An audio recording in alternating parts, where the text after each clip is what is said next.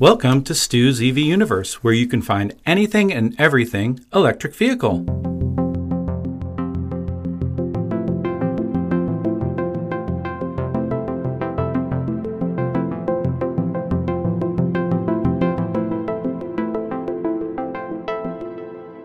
Today I have the pleasure of having Brian Culp, author of Electric Cars for Dummies, as my guest. Welcome, Brian. Well, thank you, Stuart. I appreciate the chance to speak about EVs, and really a fan of what you do and what you put together for the EV group in Kentucky. Yeah, thank you. Yeah, I mean, I know I'm not alone. I was very excited when I saw that this was out, I think right before the holidays. Electric Cars for Dummies. The Dummies series, it's hard to believe, but it's over 30 years old. And I believe the first ones really had a lot to do with computers and computer operating systems. And it's just kind of grown. And first one was 1991. So more than 6,000 titles. And I believe it's between 150 and 200 new books are published every year. You kind of have to live under a rock to not know about the For Dummies series. It has that really striking black and yellow, kind of just jumps out at you. And I mean, now it's totally diverse. You could get Calculus for Dummies, which I'm not planning on picking up. But, just about any topic you could think about.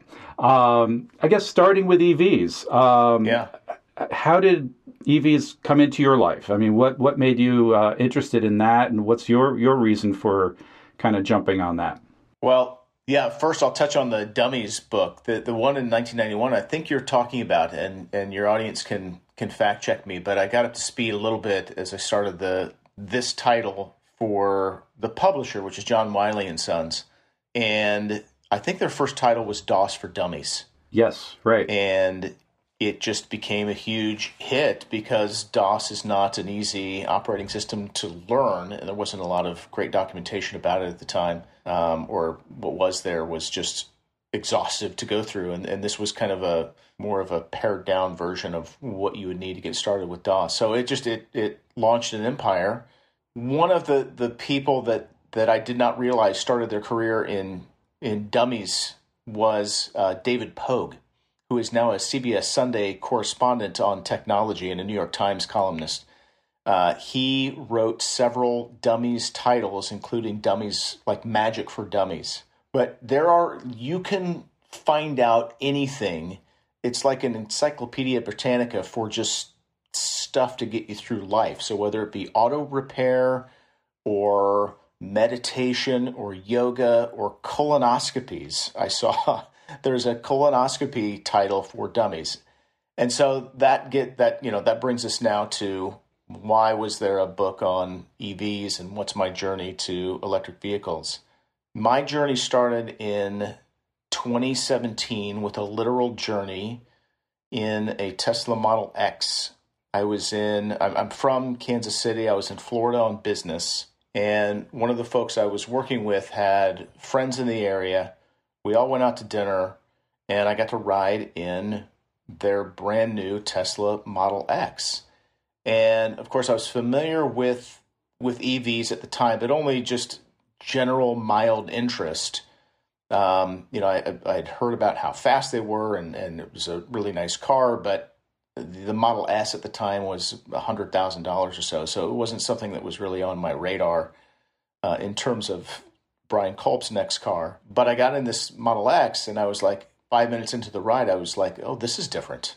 This is cool. And it's that kind of experience that most people have when they encounter an EV or when they're first behind the wheel or in the passenger seat of an EV, that there's something different about this product, and that it's hard to articulate. You just get the sense that this is a better way to get from point A to point B, similar to the first time you probably picked up a smartphone, an iPhone, or an Android device. If you had a BlackBerry or a flip phone beforehand, you just thought there was just something you're like, oh, this is better. I guess we don't need all these buttons to make this thing work. I would rather have this than the other thing that I had previously. And so that was the genesis of electric vehicles for me. It just kind of was one of those inception ideas that was planted in my brain during that car ride. And for the next year, I did some extensive reading about it. I just became much more interested in the topic. And then we finally got an EV, and I say finally, but we were fairly early adopters as far as these things go. In 2018, at the end of 2018, we purchased a Model 3 to replace an existing car that my daughter was driving, a Honda Civic that she had turned into a bit of a bumper car. And so we were kind of shuffling cars around. We were like, well, there's this tax incentive out there. It's time for a new car anyway. Do we want to get our daughter a new car? Or, what do we reasonably want to get our daughter? Well, let's give her this older car that we have, and mom and dad will take the vehicle upgrade here and see what the experience of owning an EV is all about. Like, we were just kind of went into it with, well, what's the worst that can happen? The life is both too short and too long not to kind of find out what this is all about. And, if we hate it, then we'll sell it to someone else or trade it into the dealership and change our mind about EV. And we have literally never looked back. After owning an EV for a while, we then became very interested in working for an electric car company. And my wife is a software developer. She got a job offer from Tesla. And in the summer of 2019, we moved from Kansas City to the Bay Area, to San Francisco Bay Area, to work for Tesla. 3 months after that, I was lucky enough to get a job offer from Lucid Motors to become a technical writer for them. And so here we are. If you caught the mention of the technical writing part, I've been a writer for 15 years, maybe closer to 20 years now, if I add up all the years that are on this particular chassis. And I have a book agent. So some technical writers have book agents. I'm one of those technical writers, and my agent contacted me and said, hey, you're in the electric vehicle business now. I've got a book project that our publisher, that John Wiley, is looking for an author. And so I put together a pitch, and I was selected to write the book. And over a course of 9 months or so, just spent a lot of nights and weekends researching and writing about electric vehicles for an audience who was kind of new to the topic. So that's how this all came about. And I really like, kind of moving back a little bit to something you said earlier, I really like the analogy of the phone, the cell phone, and because I tend to be an early adopter too. I mean, I have a Newton message pad somewhere in a drawer, maybe two, if I'm honest with you. So perhaps some of the audience won't understand what that means. Yeah. Next to your Palm Pilot, I assume. Yeah, I had one of those too, yes. Yeah. So I remember getting, when it first came out, the iPod Touch, which is basically, I don't think they make them anymore, it's the phone minus the phone part. And right. You could do a lot of stuff on there. And I remember showing it to neighbors and being in Target one time where they had them on display. And when people looked at these things, it was almost like magic. Now we take it for granted. It's part of our DNA almost, Yeah, people ask you where the scroll wheel was. How do you launch a song when there's no scroll wheel? Yeah, so it was like totally different, but it kind of struck a chord, and it was like magic. And cars are kind of, electric cars are kind of also in that category, in that, perhaps you could call it a car, but better. It's just a better car, and I find that very interesting. I remember taking someone for a ride, and this is a person that was head of a makerspace here in Louisville, so very technically savvy. Right. And I'm like, oh, well, I'll take you for a drive in my Nissan Leaf. And he said, oh, it's like a real car. And this is someone that really is open to new things. And I'm thinking, wow, we have a lot of educating to do if people have these kind of preconceived notions, kind of coming into it. Yeah. I think that kind of talks to electric cars for dummies. I mean, education. Is there something unique about the Dummies series, when a writer is asked to kind of become part of that family, as far as the tone of the book, what is that like? I mean, what is, I guess, the process? How long did it take? What kind of direction did you have kind of going into it? Well, that's a good question. And I guess, for your audience who is curious about how these things are put together, most writing in the nonfiction world is of this nature, where the publisher has a title in mind that they want, and they think it addresses some kind of market need. So they've done their homework, and they know that they've got a list of topics from meditation to colonoscopies to electric vehicles.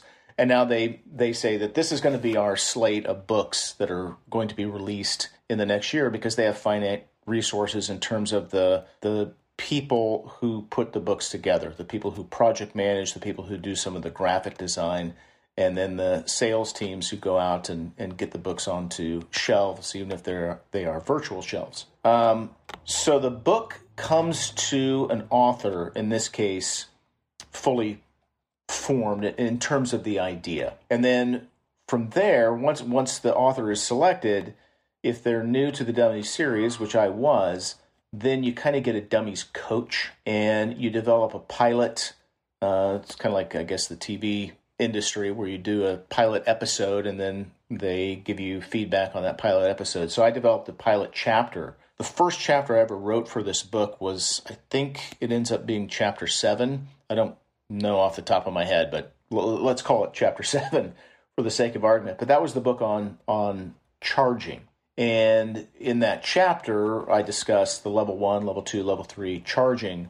But then I do so in the direction you get with a Dummies book is that it's supposed to be very conversational. It's not really, you don't have to go into electrical engineering. You explain it like you would to a neighbor, and then you work in as many kind of, lame attempts at humor as you can work in there. So you just kind of, I guess, let your personality spill onto the page a little bit. And so that's kind of what I did. Again, it's not an academic read whatsoever. The other direction, which was also kind of interesting, is that the book is meant, and it's written with the assumption that people are not going to read it starting on page 1 and then finishing on page 380. So you introduce your content, and you don't rely on someone, like if they're picking up the book and their first chapter is chapter 7, you don't assume that they've read chapter 3. So you don't have something that is set up in chapter 3 that people would need to understand the topics in chapter 7. So chapter 7, if it indeed was chapter 7, on charging, it's a self-contained unit. So those are the kinds of direction that you get. That's not, in terms of writing out a sequence and writing self-contained things, that's not terribly unique. But what makes the Dummies book unique is the ability for most authors to be lighthearted on the page. Generally, that's kind of frowned upon because it's difficult, and I'm sure some readers will connect with my sense of humor, and other readers won't necessarily, and that's just par for the course with these things. So it's hard to be funny on the page, and but you're told to at least make an attempt to do so with the Dummies titles. Approximately from start to finish, how long did that take? And you mentioned like a Dummies coach. I mean, are there other folks that were kind of brought in to be involved in the project as well? Yes. With the general workflow for a technical book, or at least the technical books that I've been involved in, is that you have a developmental editor, and that is someone who's going to essentially shape the tone and feel and the topics of the book. So it's someone who is supposed to have some kind of domain expertise, or at least they can rely on other people who have domain expertise, such that you make sure that, did you talk about level 2, level 3 charging in your book? And they kind of catch those kinds of things, and just make sure that the topics that they anticipate the audience is going to be interested in, are they indeed covered in the book? So you have a developmental editor, and then you typically have a technical editor. And so that's a phase of making sure that those details are accurate, or spot checking. So you're writing a book about DOS. So do the instructions the technical editor would be involved with making sure that the instructions that you give for, adding a file or moving and copying files or renaming files, make sure all those things are accurate. And then you typically have a copy editor as part of the team. And the copy editor then goes through, and their job is they don't care about the technical part of the book. They care about punctuation, spelling, grammar, consistency. Did you call something level 2 charging in one part of the book and fast charging in another part of the book, even though those are two different things. Right. You get the idea. So there's developmental editor who kind of provides the oversight. There is a technical editor who makes sure that the technical material is accurate. And then a copy editor makes sure that the copy on the page is up to par. And how long was the process? I mean, did it take 6 months? Did it take a year and a half? Start to finish, about 9 months. The finished book is, I think it's exactly at 380 pages before the index. Okay. So the most important part of writing a book on deadline is hitting all the small deadlines, is getting with your developmental editor or your project manager and then setting out those small goals. So, and even if it's part of a chapter, to get 10 pages in every week or to get a chapter done every 2 weeks. That really is important, because when the small deadlines slip, then the big deadlines are missed. And in the technical writing world, publishers do not want to work with authors who miss their deadlines, because it's too costly for them to, because they've just got too many other people lined up to be a part of the process of getting these books into the market. Now, as a EV owner, and I believe you have a Tesla and a Lucid, is that correct? Correct. Okay. Correct. As a EV owner, do you feel like there are certain things, like the top 3 things or the top 5 things? What are the most important things that people need to know, kind of maybe coming into it cold or without a lot of information? In terms of, so let's see, are you saying what are the common questions that people ask? I was going to actually ask you, like in your speaking and writing, in your experience running the group in Kentucky, what do people most commonly ask about? It's interesting. We get, and this is going to be another question I was going to ask about, wondering if the book is partially also myth busting. It's interesting. We started our EV chapter about a little over 8 years ago, and I always said, it's Evolve KY, Kentucky's EV group. A little plug for that. And I always said, I think it was Ford, quality is job number 1. I'm a marketing guy, so good marketing really kind of hits me. And I always said for our group and for the EV kind of community in general, is education is job number 1. It's just really important to educate people and to give them the information that they need. And I was doing a speaking thing the other night, and I said that, and I think it was one of our members actually kind of corrected me, and he was right. He's like, education might be job number 1, but I would say it's almost a tie now for kind of combating misinformation. Because we do get a lot of questions, even from people that are driving Priuses, that, but I understand they're not as clean as, they say they are, or what happens to the battery when the battery's done? A lot of these questions are like a broken record, and, we almost have to have these go-to answers because, for lack of a better term, there's a lot of propaganda. There's a lot of, misinformation out there. Yeah. Which is why it's great to have a book like this to give folks the tools that they need if they want to make a choice like this. Yeah, and I think really in chapter 1, I go through most of the reasons you would want to buy an EV or consider driving an EV, and a lot of the questions that typically come up.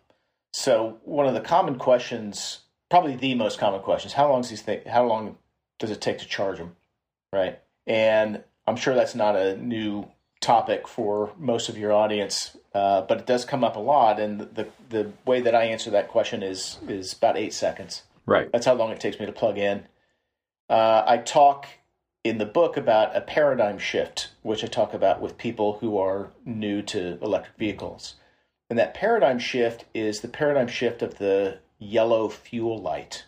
I don't know if you've had similar types of discussions with people where with an internal combustion engine car, you are used to driving around until you see the yellow fuel light.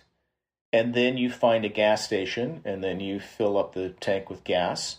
And that's a relatively painless process, but it's not something you ever really think about in an EV. You typically don't drive it until the yellow battery indicator comes up in your car or the red battery indicator comes up. But either way, you plug it in at night and the thing recharges overnight. If you've got a level 2 charger, it'll plug in or it'll charge all the way. So that's one thing that does come up frequently. But the paradigm is that you use the thing like you do your iPhone, and then you plug it in at night when you're not using it. Or if you're at work, you can plug it in and get some miles back in your range. And then, to if you really want to highlight the convenience of that for people, then I typically talk about, going to a gas station, relatively painless process. But so is going to a Blockbuster to rent a video. Doesn't take that long to find a Blockbuster, hit it on the way home from work, go pick out your movie, pay for it, and then get back in your car and go home. However, that takes 10 or 15 minutes. And if people have the option of saving 10 or 15 minutes in their day so that they can make it to their, yoga class on time or their kid's soccer game on time, or go home and use that time to meal prep, then they take that opportunity. So no one goes to Blockbuster anymore, obviously. If they want to rent Thor, Love and Thunder or, Bullet Train, they do it through Netflix, or they just rent it through YouTube or whatever. There's lots of services where you can stream movies. So it's likewise with electric vehicles. After you've experienced an EV for 2 weeks, really, you do not miss those trips to the gas station. You think, oh, this is really nice. I've been to a gas station in the last 2 weeks, and you know what? I'll probably never go again. And that's fantastic. That is. Yeah. Yeah, that's one of the things that you hear over and over again from new EV drivers is, I'm never going back. They might not get, their next EV might not be the same kind of EV, or it might be something, a different brand or whatever, but they're not going back to gas or diesel. I know the book just came out, but do you have reactions so far as what people are thinking about it? The feedback seems to be pretty good so far. It is interesting. I make my email address available at the end of the book so people can get a hold of me. I'm relatively easy to find on LinkedIn. And I have had people write me to say, hey, have you thought about issue X, Y, and Z? I wish you had spent more time talking about electric vehicles in Europe. So it has been interesting. I think the topic is sort of polarizing by its nature. And I think the reasons behind that have to do with human psychology more than they do with the technology of an electric vehicle. They have to do with identity. I'm not a social scientist or a psychologist, but a car really is one of those things that, because it's attached to you and because it goes around with you everywhere, like your choice of television is not really a part of your identity, because you don't carry your television around with you to work and to school and to the kids' soccer games. But your car is. And so a car becomes a part of who you are as a person, I think. Again, this is just my armchair psychology. No, I think that's going on. Yeah, that's it. And I think because it has become tied up in identity, it becomes a little bit like some of the other polarizing types of issues that get a lot more attention during election cycles, but at the end of the day don't. When you think about it, you're like, well, this doesn't really affect my day-to-day life. It gets a lot of attention, but it really is about kind of how and who you identify as. So there are people who are going to be internal combustion engine people, and they're going to it's going to take a long time for them to kind of, I guess, realize the true benefits of what an EV can bring to their lives and to the lives of the people that they care about. Yeah, and I mean, the whole polarization thing, I do a little freelance writing. I did a piece for Clean Technica on Tesla Semi, and I think there was this 18-wheeler Facebook group, and this piece ran, and, after a while I just stopped reading the comments, because it's a group that there are people, I'm not going to make a blanket statement, because there are people that are like, I'm interested in this, or let's wait and see, and this sounds interesting. But there are definitely people that are like totally from the get-go, against this. I'm wondering if a book like Electric Car for Dummies will be a tool to kind of open the doors a little bit for the a wider audience, the general public. What are your thoughts on that? I certainly hope so. And I think the book, it does not, it is certainly, it's a 380-page argument in favor of electric vehicles. But I was very conscious while writing the book that I did not, even though that there's parts of it where I take side swipes at the things like Facebook, Mark Zuckerberg, Costco, for example. But these aren't exactly things where I'm punching down anyone. They can survive a joke made at, Mark Zuckerberg can survive a joke made at his expense from Brian Culp, who is a nobody, just wrote this book. So what I'm trying to say is that as I crafted this book, I was careful, at least in my mind, I was careful about not trying to make the argument that you're an idiot if you don't drive an electric vehicle. Here's the things that delight me and have surprised me about electric vehicles. Here are some things worth considering.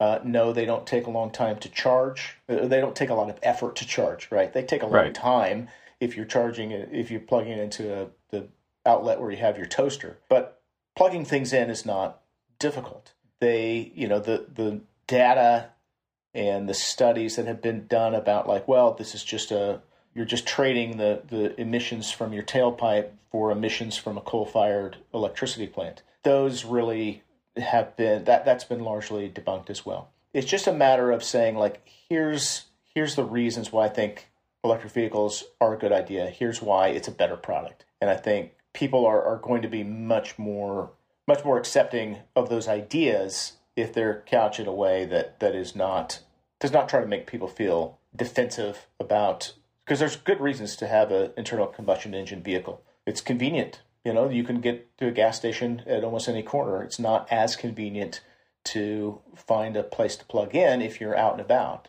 But again, that goes back to that paradigm shift. You just don't need to plug in when you are at your home or your apartment. Now, I'm kind of wondering about the timing of the book. I know, for example, there was a Chess for Dummies book at the Netflix series Queen's Gambit was popular, and the Chess for Dummies just, really did well, and because of something in society that boosted everybody's interest. Yeah. Are we at a time, I'm kind of in awe. I mean, started this EV group here over 8 years ago. And if you would have told me then where we would be right now, I would absolutely say you're absolutely nuts. The whole idea is, it's like a joke. It's like, oh, where will we be in 5 years? And and it's still going on. People are still wondering where we're going to be in 5 or 10 years. Why now? Why electric cars for dummies now? Is there a real concrete reason for that? And is it going to translate to really great sales? In terms of the book? Yeah. Sales? Well, I hope so. I know the publisher hopes so. That was not foremost in my mind. I've been at this a long enough time where you just don't know which things are going to be met with a lot of sales in the marketplace and which aren't. One of the things that I always edit myself when I'm speaking is that I try not to conflate success with money or success with numbers of sales. So I'm proud of this book. I think it's a good book. I think it's a good introduction to electric vehicles and some of the considerations that people should have if they own a vehicle or if they're considering owning an electric vehicle. Whether it sells 10 copies or 1 million copies, it's a successful book because of the content of the book. A lot of how many copies it ultimately moves is kind of beyond my control. I think we're at a good inflection point. I think the publishers also see that there's a market opportunity for a comprehensive introduction to electric vehicles. And that's why they had this book written. And if it wouldn't have been me, it would have been someone else who would have crafted this book. I think there's a reason that companies like Ford and Hyundai and Chevy and several others, Toyota, have staked so many billions of dollars on developing electric vehicles in the next 5 to 10 years. I think that there's a reason why Lucid Motors and Rivian and Tesla and Fisker and Faraday Future and NIO and Xpeng, I think there's a reason all of those companies exist. And it's ultimately the same reason every company exists. They want to turn a profit at doing what they do. And so, as I said, there's a reason why all those things are happening. And it's not, and those people know the automobile business and they want to anticipate where their customers are going to be. So I hope that those two things track. They're going to make, those companies that I just mentioned are going to make millions and tens of millions of electric vehicles between now and 2030. Why? Because it's a better product. Same reason iPhones are made and BlackBerries aren't anymore. It's a better product. It's a cheaper product. It's better for your wallet to get from point A to point B in your electric vehicle than it is in an internal combustion engine vehicle. So that arc that's going to happen over the next 8 years or so, I hope that many of the several billion people on this planet will seek out this information, and people will still appreciate that it's been printed on a page and glued together and it's available. Well, and one of the things you just mentioned is it's a cheaper product. Yeah. And one of the things I hear a lot is, well, no, it's not a cheaper product because you go to the car dealer or you look online at the Tesla website and it's a very expensive vehicle. Yeah. But we have a lot of engineers in our EV group and really math-oriented people. And I thought it was very interesting at one of our meetings, someone said, oh, we crunched the numbers. We didn't look at just how much the vehicle costs. I think they did it against I think it was a Honda Civic or a Toyota Camry or something pretty darn common. And they didn't just look at the sale price, but they took it 3 to 5 years out and they looked at total cost of ownership. And they were like, the top tier Tesla Model 3 wins by a long shot, when Right. you consider the fuel savings and the maintenance savings and the longevity of the car, honestly. Right. Because there's so many fewer things to break Right. an EV. So it is kind of this relatively new change of thought, which is exciting. But it's things like this book that drives the point home that it is something that people should think about. So, well, I'm glad you mentioned that because I've got something bookmarked here. I've got the book in front of me. I'm not leafing through it, but specific to cost. The question is, or the counter argument, or the argument against EVs right now, one of them that I hear is they're expensive. And that is a very fair point, and that is true. They are expensive. But the fact of the matter is that cars are expensive in 2022, 2023. Do you happen to know what the average cost of a car is? Any car? I will take a guess. 35. 47. I thought I might be low.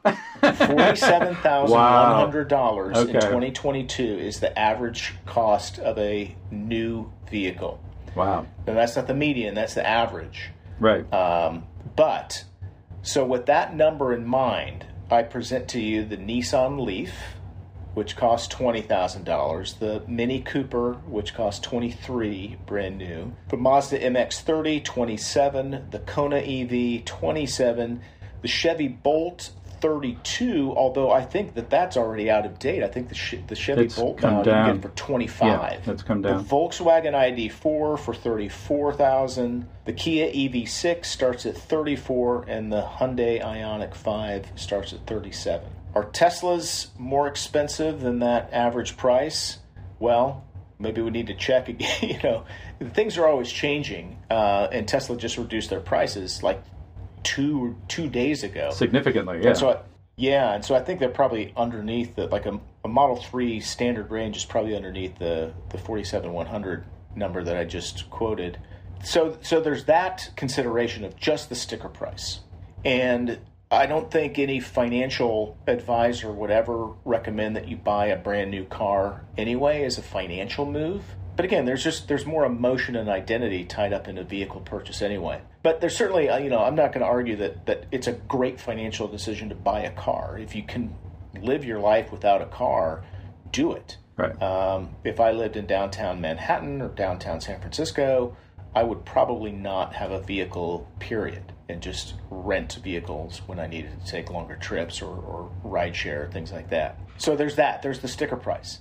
That leaves aside the total cost of ownership, which you talked about being calculated with your engineering companions in the EV group. And in the book, I have a link to a tool. There's lots of tools that are out there, but Pacific Gas and Energy, the electric utility up here in Northern California, has a website. It's ev.pge.com/vehicles. Maybe we can leave it in the show notes or something like that. But it is a fantastic tool, and I've got a few screenshots in the book. But you can put in car A and car B and then compare their total cost of ownership over 5 years.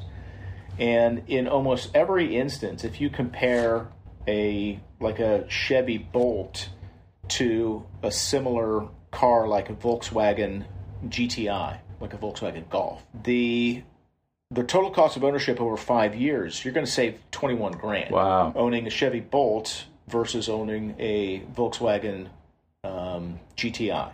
And so tools like that are very helpful for the cost conscious when it comes to considering an electric vehicle. I think this kind of goes back to some of the things about myth busting and questions you address when you're talking to folks about EVs. I think people are going to adopt EVs, and so do the Fords of the world and Chevys of the world and Teslas of the world. They think that people are going to adopt EVs because it just makes financial sense for them to do so. And that's some of what this total cost of ownership shows us, is that when will your electric bill go up? Yes, it'll go up. But you know what goes to zero when you own an EV? Your gas bill, your gasoline bill. And that counts in the monthly cost of ownership of a car. Is how much are you spending for upkeep? How much are you spending on oil changes? How much are you spending to change the brakes? Because there's no, an ICE vehicle doesn't have regen braking. A hybrid does, but right. not an ICE vehicle. So all those things add up, and all those things matter and will matter to people considering their next automobile purchase. What's this thing going to cost me? And unless you're talking about a used car for $5,000 or something like that, if you're talking about a relatively late model car or a brand new car, your best financial move is going to be to go to an EV. Well, even a used car for $5,000, sometimes you get what you pay for, and that could be, you might feel like you're getting a deal, but you might be in for a bunch of headaches. So, yeah.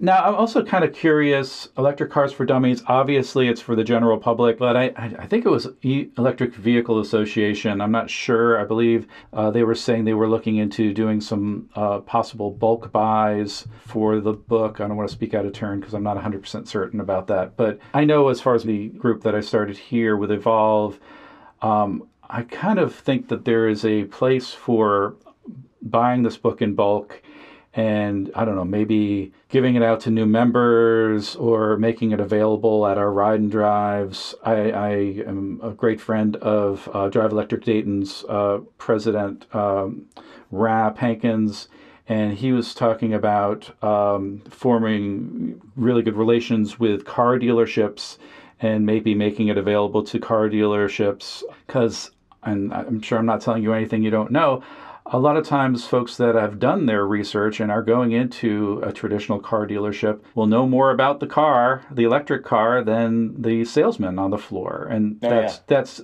due to a lot of reasons. They don't always have training that's needed. And also, even if they do have the training, there's a lot of turnover in that space for car salesmen. I'm wondering if there's a space for not just individual sales of these books, but kind of doing even more good in going out to car groups around the nation, car dealers in the different states, and approaching it that way. No, I think there's definitely a market for those kinds of things. And as the author, this kind of brings up an interesting aspect of the publishing business, which is that creating or writing the book is one thing. Selling the book is a completely different discipline. And so there's generally a division of labor when it comes to either a book like a Dummies series book or even like a book from Dan Brown or John Grisham or something like that, where it's a product and the author has a role to play in the creation of that product, and then there's a sales force who tries to sell that product. So I think I would love to be more involved with kind of community outreach or group type of sales like what you just mentioned. If any of your listeners have an idea or have ways to connect with those kinds of groups, drop me a line, please, because I know my publisher would be interested. Yeah, I'm sure they will. And I think I would be remiss if I didn't ask you about playing professional baseball. I saw that in that line in there, and that I'm just really curious about that. Yeah, that's part of the resume. When after college, I was drafted very late. I was drafted in the 42nd round, and parlayed that into a 4-year career in the minor leagues with the Colorado Rockies. So, I was pretty decent at baseball as far as these things go. I was decent enough to find out that I wasn't very good after all, or that there's always a higher level. So I was an outfielder in the Colorado Rockies minor league system. They had some really good outfielders at the time. Larry Walker, Dante Bichette, Ellis Burks were the outfielders roaming around at the big league level. And so after 4 years, it became clear that there wasn't much of a path for me to break into the big leagues. And no other team wanted me at that point either, because after a couple of years, you can get taken in what's called the Rule 5 draft. So you're available if someone else thinks that you're the next Dante Bichette or Larry Walker, but apparently none of the other teams decided that was the case for me. But it was a fun life while it lasted. I was ready for it to end by my 4th year because it becomes a job like any other, and especially if you're in the minor leagues. Because you're not going to retire to a villa in Italy on a minor league wage. Right. In fact, you barely can afford ramen on a minor league wage. Got it. I lived in a 2-bedroom apartment with 3 other people. Wow. Is what you can afford on a minor league wage. Okay. Yeah. Now, this has been great. Is there something that I didn't touch on that you'd like to talk about? No, I don't think so. I think most of the things that you end up talking about when it comes to the topic of EVs, I tried to not cover that ground because I'm sure they've been covered in other podcasts. So things like, you asked about myth busting, and then I immediately ask you, what kind of myths do you encounter frequently in your discussions with people? So, like, for example, like when you have to replace the batteries. And I don't know what you tell people on your end, but what I tell people is never. Never. You never have to replace the batteries. They're engineered differently than your iPhone. Your iPhone is a pouch battery that is engineered for fast charge and discharge, or fast charging especially. The batteries in most electric vehicles are not engineered that way. And so the battery warranties are the longest warranted things that are in the car. There is a robust market for the materials that are in the batteries. So if you drive your electric vehicle for 10, 12, 15 years, will it have the range it had when it's brand new? No. Will it have the range to get you through your daily commute and the occasional road trip? Yes. And when it's time for that battery to become or it's time for that car to become reclaimed for scrap, you can grind up those batteries and recover that raw material and make it into something else. Or you can take those batteries and repurpose them for other industrial applications. So that's something that comes up because there's so many other disciplines that are part of the electric vehicle world that I didn't anticipate, that I'm still learning about. But that's one of them, like, just battery chemistry, battery product life cycle, what happens in the value stream of a battery. But generally speaking, it's just not something that I don't think you need to lose much sleep over. No. What's going to happen to your battery in your electric vehicle. No, and that's something we hear about over and over again. So, yeah, absolutely. Well, this has been great. I really appreciate you coming on today, and a pleasure talking to you and meeting you. Stuart, it's been a pleasure talking to you as well. Yeah, and as I said, I guess this is kind of an aside. I don't know if this will go on the podcast, but please reach out if you are interested in any kind of bulk sales or sales for large groups for the book, because I know a guy, and we can do bulk pricing, bulk purchases. I can facilitate that through the publisher. I know they'd be happy to hear about any of those opportunities. I'm sure you'll be getting some calls. That's great. Yeah, and again, it's on the bookshelves. It's in the internet space. You can find it pretty much anywhere, I think, right? Anywhere books are sold, as they say. That's it. That's right. Well, thank you again. It's been a real pleasure. Stuart, I appreciate it. Take care. You too. Thank you for listening to this episode of Stu's EV Universe.